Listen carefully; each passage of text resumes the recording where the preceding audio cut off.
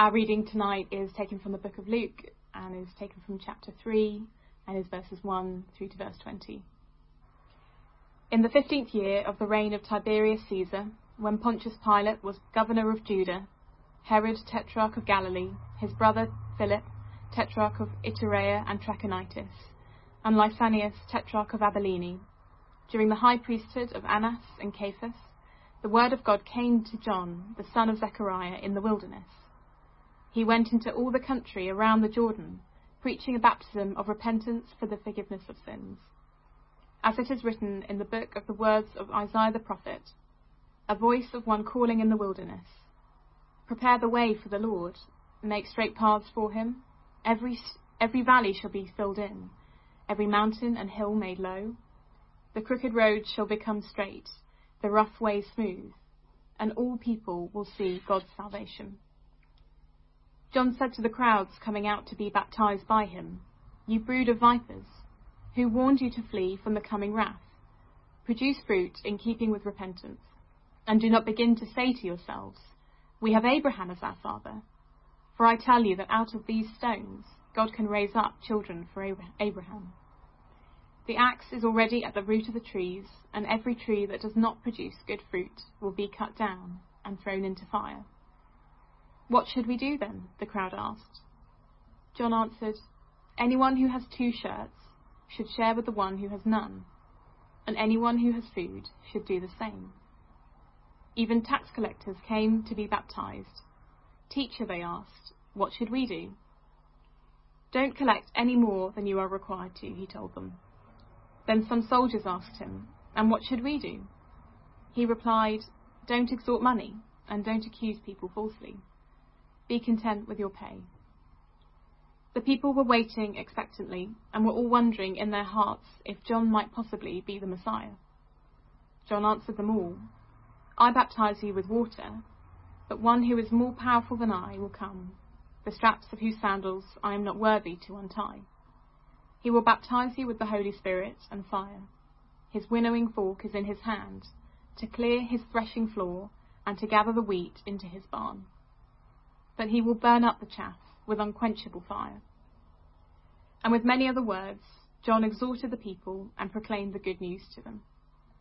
But when John rebuked Herod the tetrarch, because of his marriage to Herodias, his brother's wife, and all the other evil things he had done, Herod added this to them all: he locked John up in prison. Evening, everyone, and let's pray as we begin.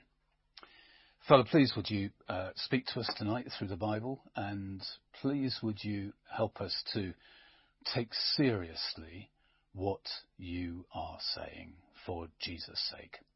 Amen. Well, we're beginning a new series on Luke's Gospel tonight, and as it says at the heading section of our church Bibles, John the Baptist prepares the way. And it seems to me that John the Baptist is rather like a match, in that he flared up, and then it calmed down to some a steady burning along the match, and then he lit a far greater fire, and then he was snuffed out. And we're going to be seeing a little bit about John the Baptist, but really the passage is not so much about John, but about the one he was pointing to, about the fire that he lit, the fire of Jesus, our Saviour and our Judge. So we'll see more about that as we go through. But we do see at the end of the passage here, when you look at verses 19 and 20, it says, "When John rebuked Herod the tetrarch because of his marriage to Herodias, his brother's wife, and all the other evil things he had done, Herod added this to them all. He locked John up in prison." John was outspoken against Herod and this marriage where he divorced his wife. He got his brother Philip to divorce his wife, and then he married her. And so, in one fell swoop, really, she became Herod's wife and his sister-in-law and his niece all at the same time. And so we see this evening that we have John the Baptist and a ministry that flared up, that lit a great fire of gospel work across the world and in the person of our Lord Jesus. And then, tragically, as we see in our passage, First of all, he was imprisoned, and then he was put to death, as we'll see later on in the Gospel. But John the Baptist is really looking forward to Jesus, and he's pointing us forward to Jesus, the Saviour and the Judge. And in verse 6, we see, as Luke here is quoting Isaiah chapter 40, and all the people will see God's salvation. All the people will see God's salvation. But salvation and judgment do go together. And so we see here there is the judgment of God, and it comes up a number of times here. If there's no judgment, there's nothing to be saved from. And so we see, for instance, in verse 7, John said to the crowds coming out to be baptized by him, "You brood of vipers, who warned you to flee from the coming wrath?" And then in verse 9, the axe has been laid to the root of the trees, an axe of judgment.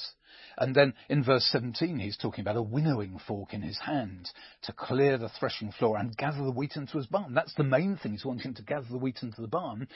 But the chaff, which is not the wheat, at the end of that verse, it says, he will burn up the chaff with unquenchable fire. Another picture of judgment.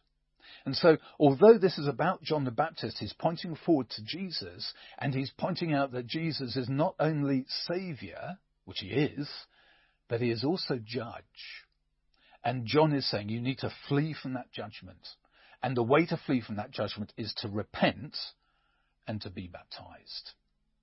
And as you do that, and as you're baptized, you will see, you will understand that your sins are forgiven. So repent and be baptized for the forgiveness of your sins. So we're seeing here some very clear warnings from John the Baptist here. We're seeing some very clear warnings about the judgment of an eternal separation from God, the judgment that is hell, and that we must warn people about. If you're not a Christian, I want to warn you about this separation from God. It's not a nice thing to talk about, but actually this is what he is talking about here. And we need to be able to understand, and I want to warn you about that so that you may not go there. So this is a very serious business. There is Jesus who is the judge, but also, and the great news of Christianity is that Jesus is the Saviour. And that is what we're talking about in this passage. It's really looking forward to Jesus and John's ministry pointing forward to Jesus. But as he begins, he really anchors this in history. Now, if you go up on the Downs, if you went up to, say, Firle Beacon or to Wolstonbury Hill, hills just near on the South Downs here near Brighton, on the top of those there are these Ordnance Survey trig points, whatever they're called, trig points, and they were there so they would help the Ordnance Survey in years past to be able to survey the area, the land, and they're just fixing these things firmly so you know where you are. And that's what verses 1 and 2 with all these people, that's what it's really doing. It's just anchoring it into world history. And we've got here verses, it's saying that John the Baptist was alive and was working, he was ministering in AD 27 to 29. That's what verses 1 and 2 are saying here. And then Isaiah calls him a voice in verse 4. And the voice is saying, get ready.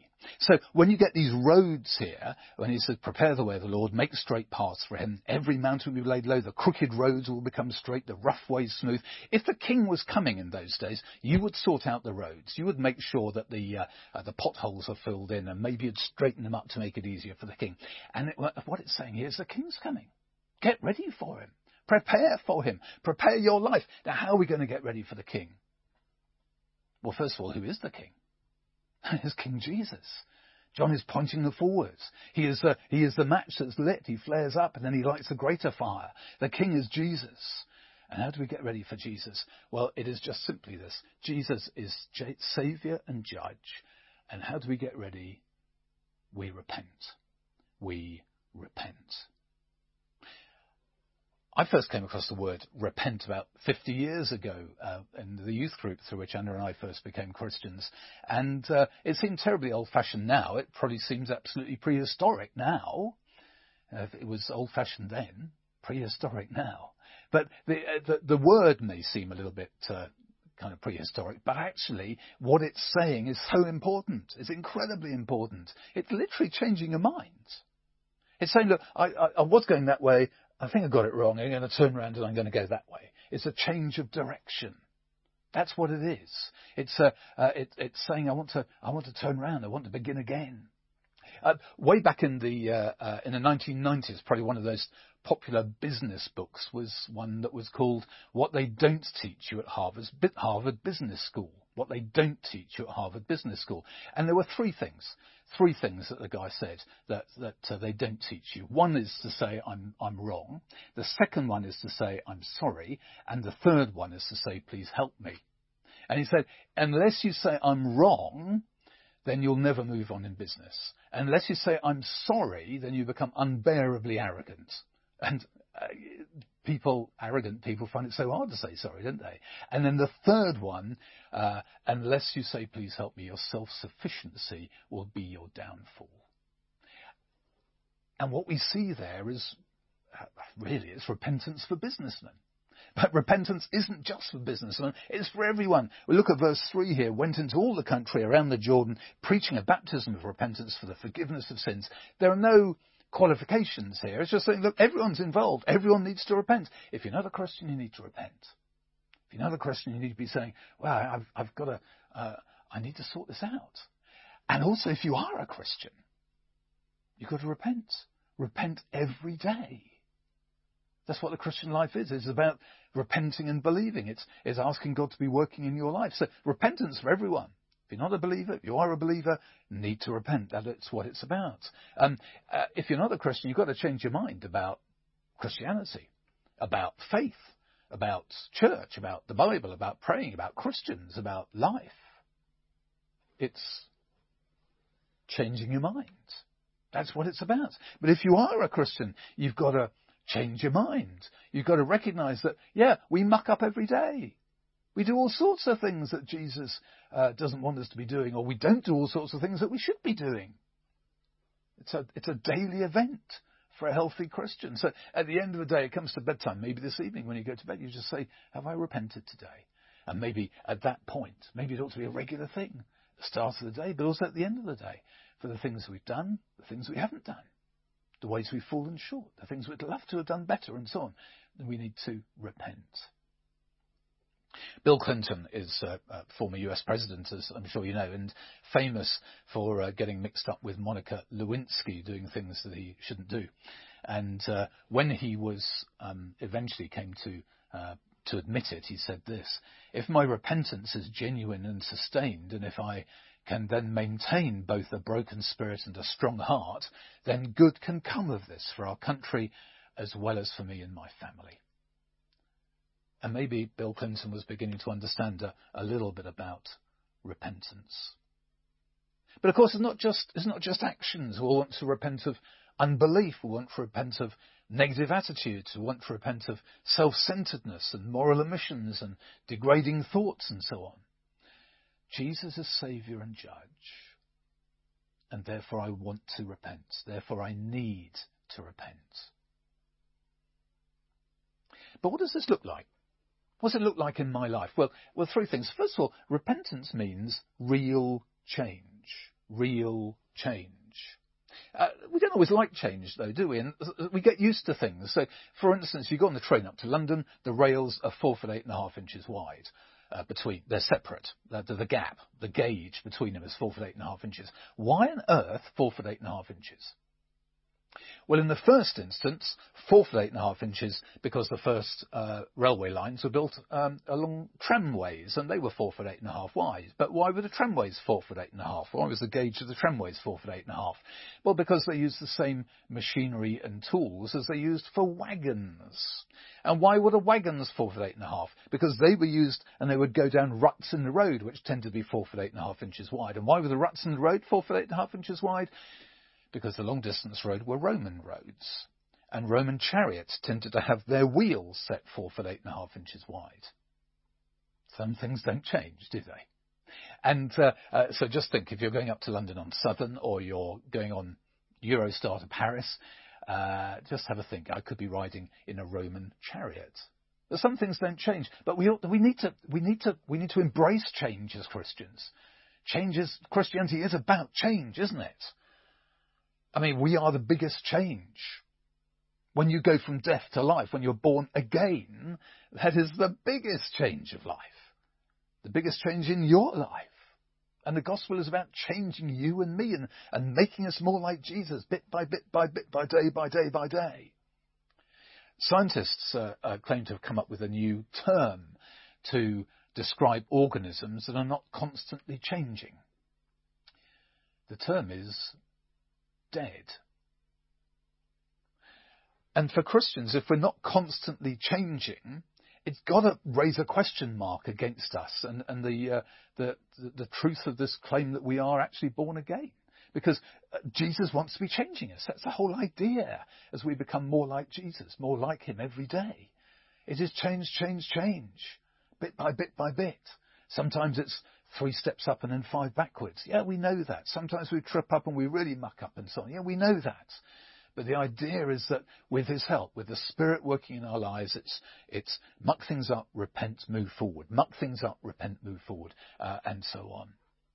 And it's not just taking up a good cause, like, I'm all for Black Lives Matter, or I'm helping out with the food bank, or whatever it would be. Yeah, those things are great and good for Christians to be involved with. But it is a deep internal change of heart and life. Repentance means real change deep down. Second thing is, it means real fruit. Real fruit. One of the most difficult days in the history of the FBI in the States was when they were involved in a shootout with a guy called William Matix.